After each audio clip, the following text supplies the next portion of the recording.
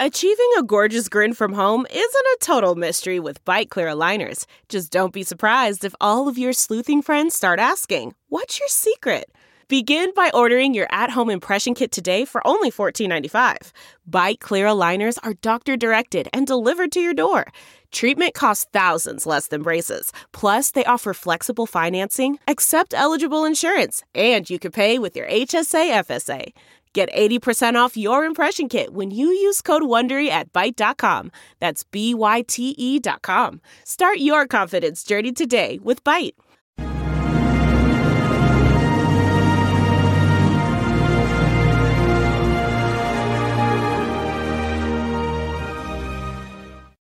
Hello there, everyone. Judge Andrew Napolitano here with Judging Freedom. Today is Thursday, March 10th, 2022. My guest today is a very unique person, and I'm happy to call a friend, Jack Devine. Jack has a 30-year career with the Central Intelligence Agency, was once the acting director of operations for the CIA, and wrote an unbelievable book called Spy Master's Prism, The Fight Against Russian Aggression. A book that if you want to know why we're all watching the war in Afghanistan, you would do well to read. Jack, it's a pleasure. Welcome to Judging Freedom. It's good to be talking to you again, Judge. Thank you. Thank you. How dangerous is Vladimir Putin? Well, I tell you, he's more dangerous than I thought, and I thought it was pretty dangerous. When I wrote the book, it came out last year. If I were a little bit more perdition, I would have waited and had it come out this year, because I did talk about the Ukraine. I talked about how desirous he was of getting hold of the Ukraine, and that he was going to do whatever he could to make that happen. And that for us in the West, we should be looking at the Ukraine much like we looked at Germany during the Cold War, or Berlin, and Kyiv is the Berlin. So I think I was on the money there. And I thought he would do everything he could to muscle Ukraine to get it into his area. Russia without the Ukraine is a much smaller, weaker country, as you know. With it, then it becomes, it's a powerhouse. The resources, the people, and that was his dream. So there are a lot of people talking about NATO, not NATO. He wanted it part of his empire. Did you anticipate that he would be willing to destroy it? That's the difference. That's the difference. This is the conundrum for me. Look, here's a guy that used plutonium to have a couple people bumped off. This is not a sweetheart. In other words, this is a tough guy who, extra legal things are not beyond him. And he's going into Georgia. He's going into the Crimea. Violence is not alien to him.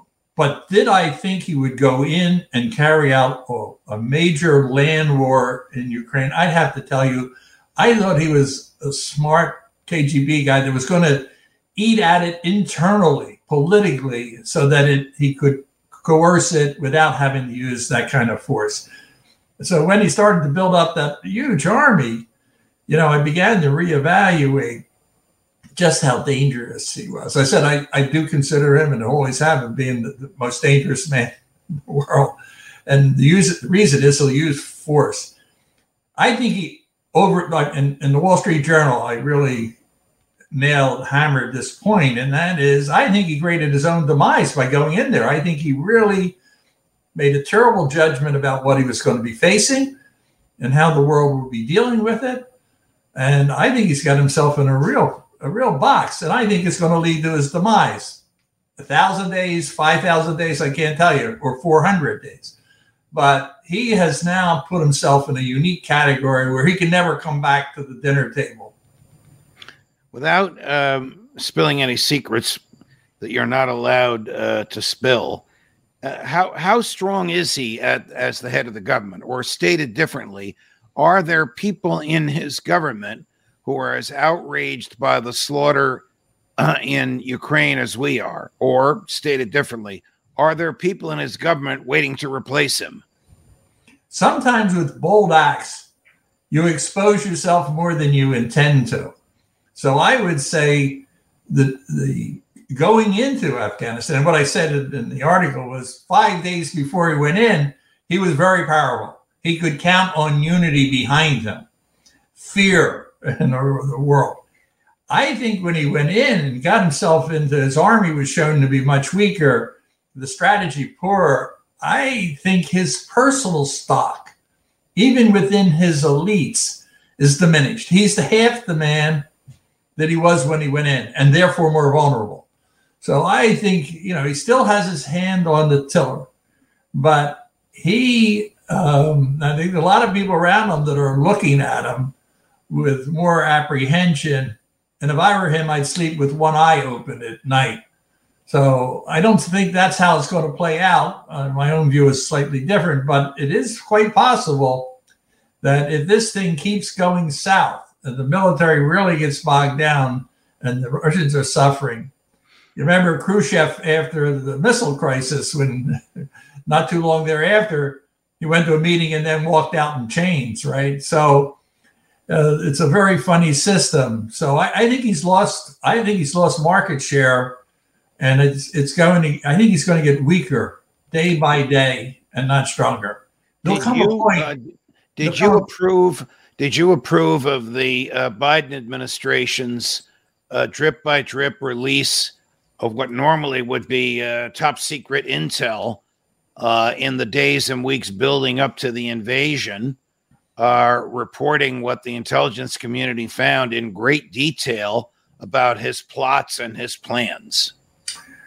Well, this is novel and this is different. And I think when I looked at the intelligence, and again, I'm not giving up anything that, I have to have the CI people come by and whisk me away. But a lot of it was technical, that the Russians know we know how to take pictures. We know how to collect information technically. I didn't sense in what I read where there was any compromise of human sources. I think what was interesting, and I think, again, when you go back and look at this, this fake news, it's just amazing that even any single Russian would believe the malarkey that they're putting out there. So I think it was really important for the U.S. to get the message out that this guy was going to invade. And, that it was going to happen. And I began to worry, well, was it like, the weapons of mass destruction? Are they really sure? But I do think the intelligence community did nail it this time. And I think it's better for getting it out. I doubt that there was anything in that. And trust me, I know lots of my friends would be screaming and there'd be leaks in the press, not for my friends, but their friends. Right. If there were real sensitive sources that went the belly up. I don't sense that's the case. So it's a bit different, but I think in this case, I'm inclined to say that it was useful because it would have been a really disaster if the community did not categorically say that an invasion was coming. And it came, then I would say, people would say, what are we doing with this billions of dollars for intelligence, and we can't forecast? So I'm not uncomfortable with that, Judge. What would you tell President Biden or his senior intel people? What advice would you give them to weaken Putin, to shorten the war, to strengthen Ukraine? Whatever you could give them to help bring this to an end with less slaughter of innocent life? I found over the years that talking one-on-one to people, you can talk to thousands of them to listen to. You're much better off doing what you're doing, get on a podcast or write an op-ed. So I sent my message to anybody that want to read it, and that is, he's finished. We've got to recognize what the real end game is. We're going to end up somewhere in Ukraine, but he is now as an outcast. And as long as he's there with these dangerous tendencies, the world will not be at ease. And he could very well replicate this again. So, but I'm not promoting covert action against them and trying to do things in Russia. I think that's a losing proposition. I believe he will be taken down by his own people. So we must be, once some sort of agreement's worked out, we can't all walk away and say, well, that's taken care of, and let's ease up on the sanctions. We got to remain strong, tough on the sanctions. We need to support the Ukrainian resistance if there is one. We need to support the elements that are blocking the subjugation of Ukraine. So I think we have to stay tough for a longer period of time. He has sown the seeds of his own collapse, and we ought to let him sink by himself inside of Russia. We should not be meddling in there. But externally, wherever we end up at the point of there's some concession, because this won't go on forever. At that point, we need to stay firm. And I worry about that. So that's my message. My message is this is not over if we get a ceasefire. This is not over even if they leave, no matter what deal's cut. We need to recognize him for what he is. And we need to have, that needs to stop. He can't be brought back for cocktail parties and pictures taken with Putin. It's over. And his own people are going to have to. Is our intel, your former colleagues, good enough so that we know what he's going to do before he does it? It has been rare. I'm going to get in trouble here, Judge. You're getting me in trouble. Well, I don't get in trouble. It's rare that we've really known what the head of state's next move is. Part of it is because sometimes they don't know. But historically, we have had really good agents penetrating into the Russian system. And I would say they're not amateurs in this business either. They have had and do have, continue to have good sources. So I think we will have a pretty good understanding, but it's not 100% locked. We're not. When I look back at all the cases that have been revealed in the public, most of them were really good on where are the missiles, what's the technology, their moves in foreign countries. But we've rarely had sources in the political arm close to heads of state, and neither have they. Now, in the Cold War at the very beginning, there were some real disasters in terms of people that were working for the Russians. So it's a rare source that can give you that type of conviction. So that's why you have to vector with all types of information. Understood. How dangerous to American national security or to individual freedom is the Russian intelligence community here in the U.S.? Well, this in the book, I was trying to blow a horn here. I think people get all upset in the 2016 election. I was furious that they interfered in our political election because that was not a Cold War rule. In other words, we had an understanding they wouldn't mess around in our political system. They wouldn't mess around in theirs. And you don't see many examples of it over the Cold War, the entire Cold War.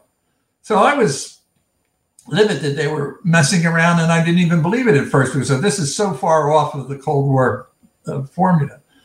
But when you start to look at it and you look at the Mueller report, they're running around, running operations, frantically trying to find sources. And it gives you, a sense. And when you start to look at what they really did, they were very, very busy. They were really working the political system. I worry about that today. People are worried about, are they going to bring down the grid? I'm worried that they're going to use that penetration of our political process and the internet and fake news, that they're going to try and undermine our system, and they're going to be more active. On the pure intelligence side, people talk about the Chinese. The Chinese come to it late, right? And they're not as aggressive in terms of trying how do you use it. But my own sense is the Russians are deeply embedded in our cyber world. And I think we and I'm sure my colleagues in the FBI and so on are concerned about this. And I'm not looking for them to bring down the grid, but I'm looking for them to continue to steal secrets, but also to mess around in our political process. And that is going to be a real challenge for whatever administration has to deal with it when it becomes public. We can't let them do it. How dangerous is Putin, if he's cornered? I mean, might he turn around and bomb Los Angeles? Or is that unrealistic, and are all of his efforts now concentrated on Ukraine? I think there's a thing that really is turning me off. There's a trend now. We got to give him an off-ramp. We have to help this guy out because he has been so nasty. He's created such a mess that we need to make an exit. He's like a tiger wrapped in a cage, and you got to let him escape out the back door. Well, no one ever tells the end of the story. The tiger goes out and eats all the sheep. You know, if you go to any sports arena, you've got the guys on the ropes. You don't say, well, wait a minute, if I hit him one more time, he's going to get really mad. You take him out, right? So I'm not too worried about him getting into the corner. I think we put that pressure on that his own people decide that he's run his tenure. I do not believe that, I think he's sufficiently sane that he's not going to fire a nuclear weapon because he knows we'll all be fried potato chips in the next hour, right? So I don't think he's going there. I don't think he's deranged. As I said, I think he's going to try and, most importantly, he'll be concentrating on protecting himself inside, and it'll be really hard. And where it breaks down, this is a key point.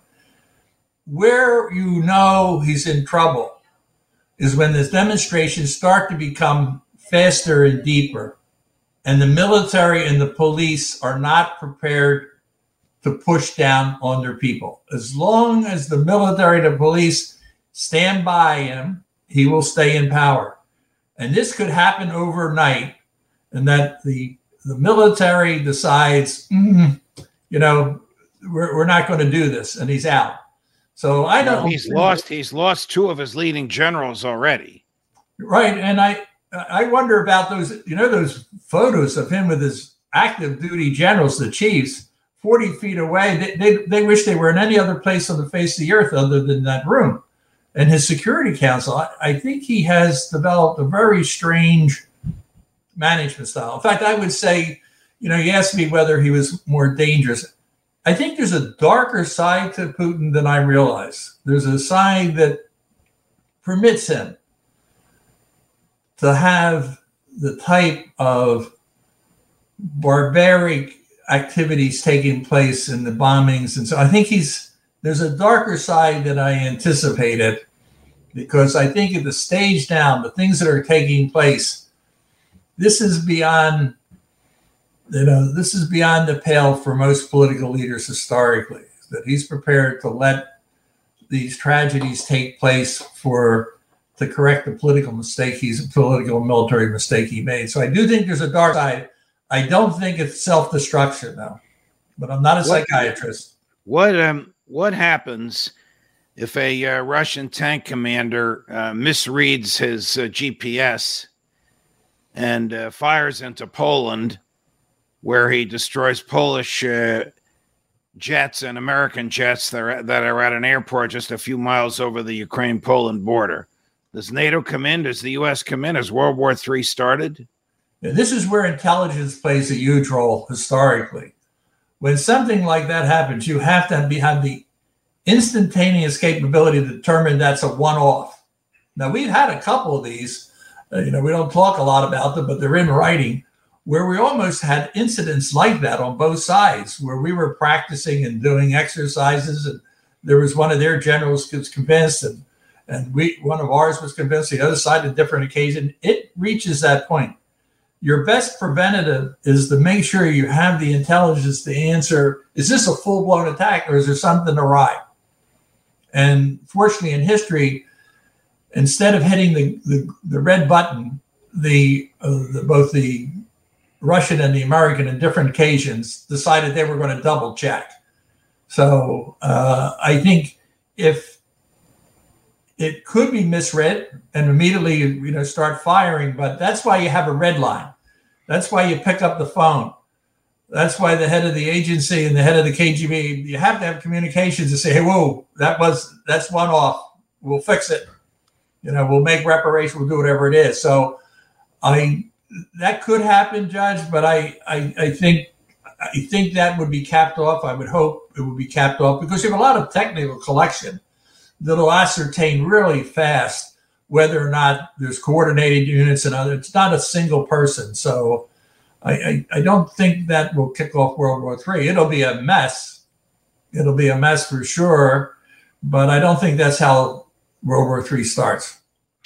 Jack Devine, 30 years in the CIA. It's a pleasure to be with you again. Thank you for all of your answers.